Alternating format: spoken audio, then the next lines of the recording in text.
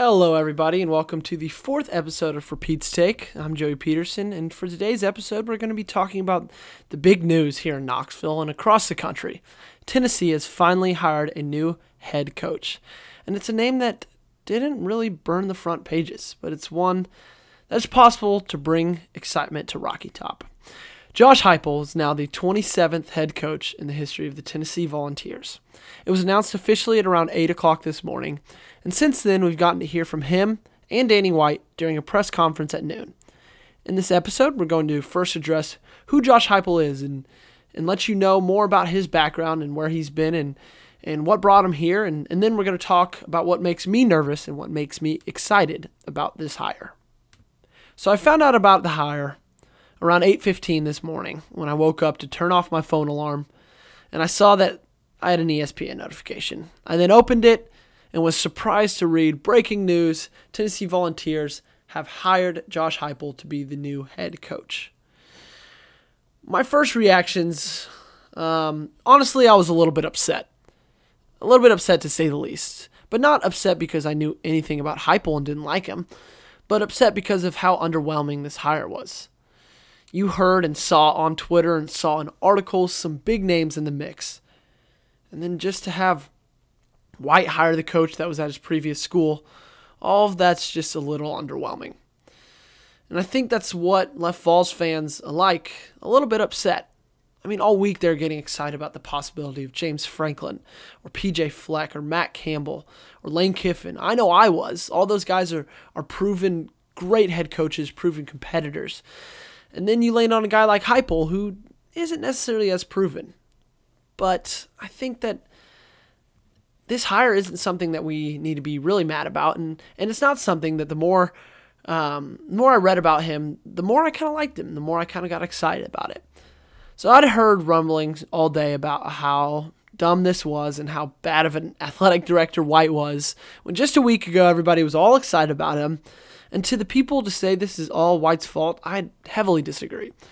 I really don't believe that Heupel was White's first choice. In Chris Lowe's article on ESPN this morning, he wrote that White cast a wide net through the Parker executive search form and reached out to and or interviewed several candidates, including Penn State's James Franklin, Cincinnati's Luke Fickell, SMU's Sonny Dykes, Minnesota's PJ Fleck, and Clemson's offensive coordinator Tony Elliott, among others. Sources told ESPN that over the past few days, Elliott had serious discussions about the job, but turned down Tennessee's overtures and elected to stay with Clemson.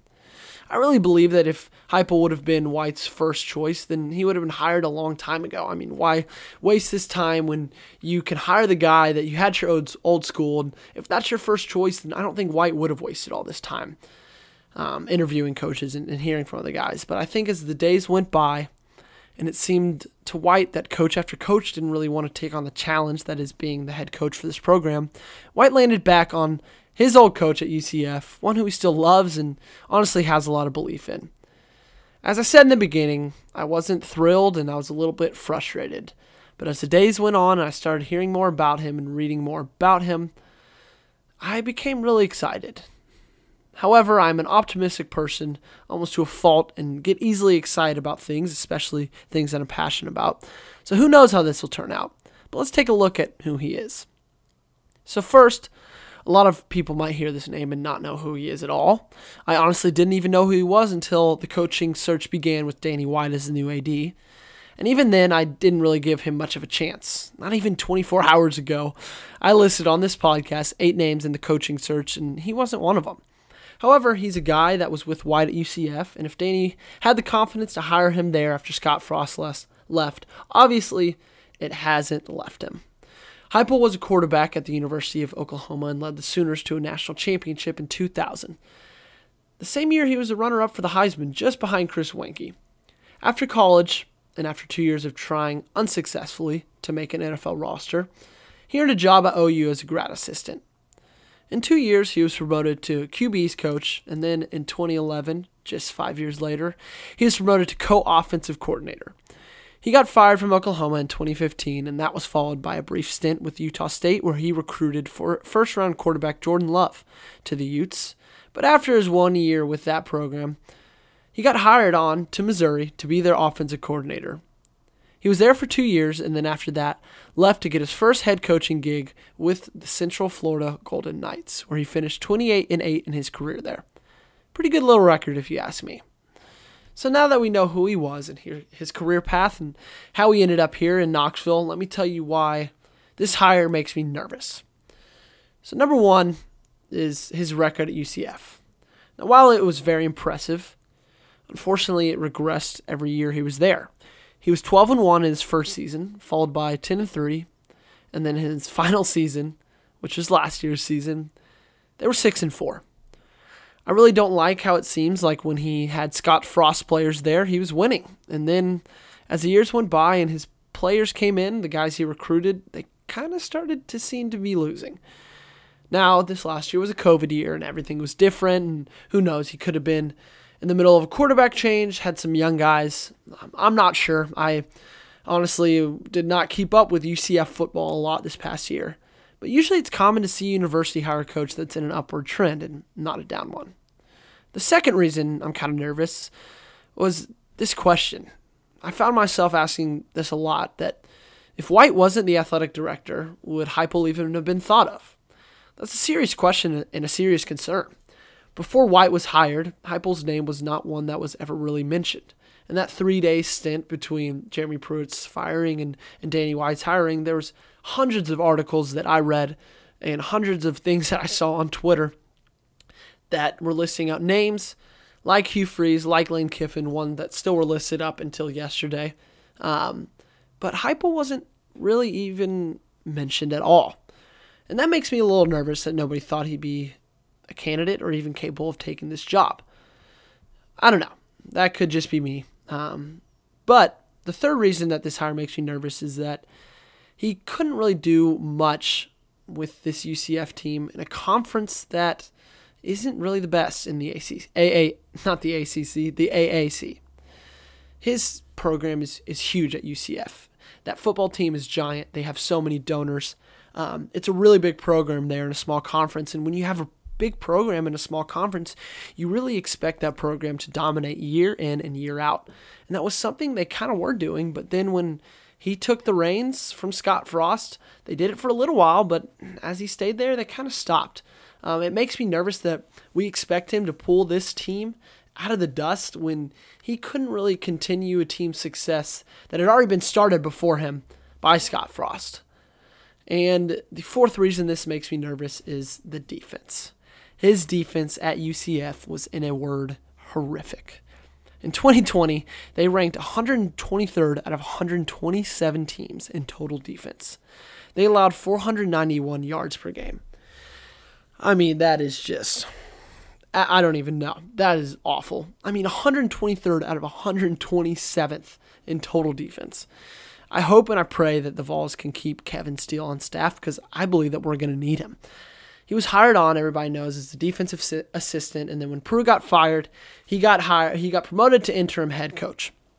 But he's an incredible defensive coach, and I think he's a coach that is honestly capable of being a head coach somewhere. And if we can keep him on and let him run the defense, then I think that we can possibly break this trend that seems to follow Heupel and his defenses.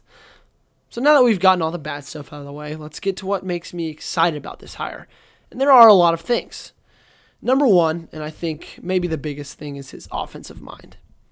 If you know me well, or even listened to a couple episodes of this podcast, you know how much I absolutely despised Jim Chaney and this Tennessee offense this past year.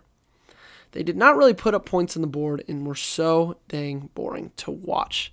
They seemed like they were predictable, and even though they were predictable, they rarely came out in second halves of games and made any decisions. They seemed to not be able to adjust on the fly, seemed to not be able to make adjustments, and Jim Chaney just kind of felt like he was stuck in his scheme and didn't really have anything other than his game plan that he prepared for any given game. But Heupel is thought of as one of the greatest offensive minds in college football. In 130 years of Tennessee football, 3 quarterbacks have passed for over 3,500 yards. Heupel has had 2 quarterbacks in his 3 years at UCF throw for that much. I mean, that's kind of a stat that'll make your ears perk a little bit, make your eyes open, get you kind of excited because his offenses are high-flying and they're high-tempo, and they score a lot. UCF was ranked in the top 5 in the nation in total offense every year that he was there. They averaged 522 yards in total offense every year he was there. And they averaged 42 points every year he was there. Tennessee scored 42 points once this last year, and it was against Vanderbilt. So that really doesn't say much. His offensive game plan is spread, high tempo, with a lot of run-pass option. And this allows wide receivers to get the ball in space, which has the possibility of being absolutely lethal this year with the speed that we have in our wide receiver room. Velus Jones Jr., Jalen Hyatt, and Jimmy Holiday all run sub 4.4s. If you get any of them the ball in space in a high-tempo offense as much as you can, there's no telling what will happen. I mean, I think you can expect Neyland to be electric next year, maybe the year after that. But I think this offense has a lot of promise. Now, some of you might be listening to me and saying, Joey, his offense did that at UCF in the AAC, but how is he going to be able to do that in the SEC? Well, when he was the offensive coordinator at Mizzou, nothing was really different. In 2017, Mizzou led the SEC in scoring with 37.5 points per game.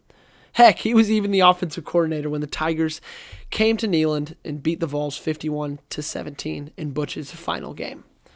I believe that he has the ability to make this offense work wherever he is, and I'm excited to see it play out on that field.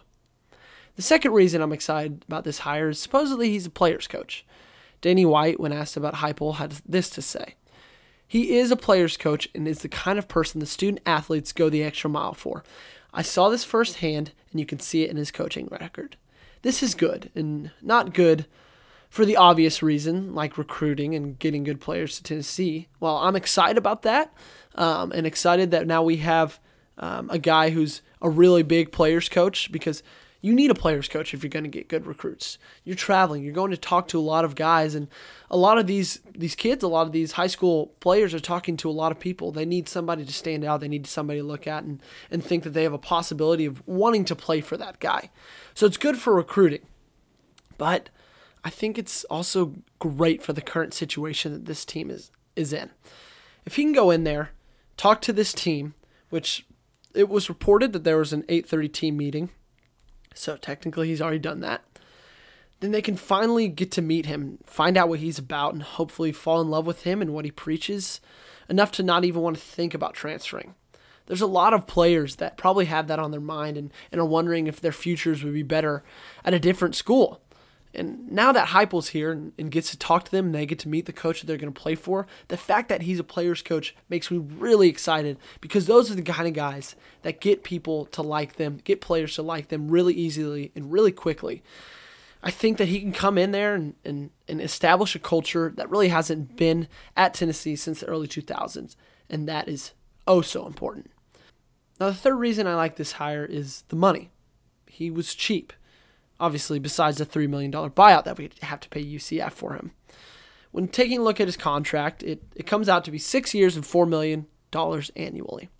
That's relatively cheap compared to some of the numbers that were floating around a couple days ago about some big-name coaches that Tennessee was planning on going after. Now, this is big because it allows Tennessee to take that money that they originally were planning on spending on a head coach and take that and spend it on position coaches, spend it on assistants, spend it on coordinators, spend it on guys that Heupel would want to fill this staff room with, spend it on guys who are thought of as really, really smart minds in college football and have really promising futures in this game. Because if we can get this team to have as many position coaches that are impressive, have as many coordinators that are well thought of, then I don't see any reason why in the future this team will be set up for success. I don't see why that can't happen. Now, I know I'm not saying that, hey, if we get the staff members, we're going to win 10 games next year, because that's really unrealistic. But if we get the right staff guys in here and in turn can get some good recruits in here, then I think we can start setting up what this team should look like. I think that we can start by hopefully moving away from our current offensive coordinator. I imagine we'll do that though, but I really hope that we can, as I said before, keep Kevin Steele and kind of let him worry more about the defensive side of the ball while Heupel can worry more about the offensive side of the ball. Now, I know Heupel's the head coach, and he'll have sovereignty, and he will be head over every single position on this team. But I don't think he would argue with anybody that he is stronger on the offensive side and that Kevin is stronger on the defensive side. So if we can just fill them with a surrounding cast of guys that are really impressive, that's going to get me excited, and that's going to get Vols fans really maybe even believing in this team for this next year. In his press conference, Heupel said that the search for a staff will not be rushed, but it will be done in a timely manner, which I think is really smart, and I think he's going about this in a really good way. Now, my last reason, but certainly not my least reason that I think that he's a good hire, is his history with quarterbacks. This is a guy who develops them really well and has a history of doing so. He was Sam Bradford's quarterback coach when Sam won the Heisman with the Sooners, and he also coached Landry Jones at Oklahoma and Drew Lock at Missouri, and both of those went on to be NFL draft picks. If we look at recent history of quarterbacks in this school, that being Tennessee, we really only see one name, and that's Jarrett Guarantano. And in his third year as a starter, he got benched mid-season for a freshman. Guarantano really didn't improve much, if any, in his years here at Tennessee. If you look at his stats his freshman year or his sophomore year when he first started, they don't look that much different to this past year. That is absolutely absurd, and I don't think that should happen at all. I mean, he got benched mid-season in his third year as a starter for a freshman. I can't reiterate that enough. That is embarrassing, and that's not all on Guarantano. That's on this staff. Chris Weinke, our current quarterbacks coach, I personally don't think he should have a job next year. I would love if we go and we find somebody else, because what he did with Guarantano is just inexcusable. Guarantano had a lot of talent, but they couldn't really just develop him to be the quarterback that everybody thought he was going to be. And Heupel, I think he'll change that with him at the front, which I think is great, because Harrison Bailey, I believe, still has a lot of promise, and he'll only be a sophomore this next year. In class of 2021 signee Caden Salter, who's an early enrollee freshman, he seems like he has the capability to be a star under Heupel and in this offense. It's been a crazy week, and now is when we can just finally take a breath. Whether you like it or not, the Vols have a new head coach. If you don't like it, let's look at the silver lining. Maybe the gray smoky uniforms will be back, and maybe players will be able to wear a different color cleat other than black, which is what Jeremy Pruitt had all his players wear.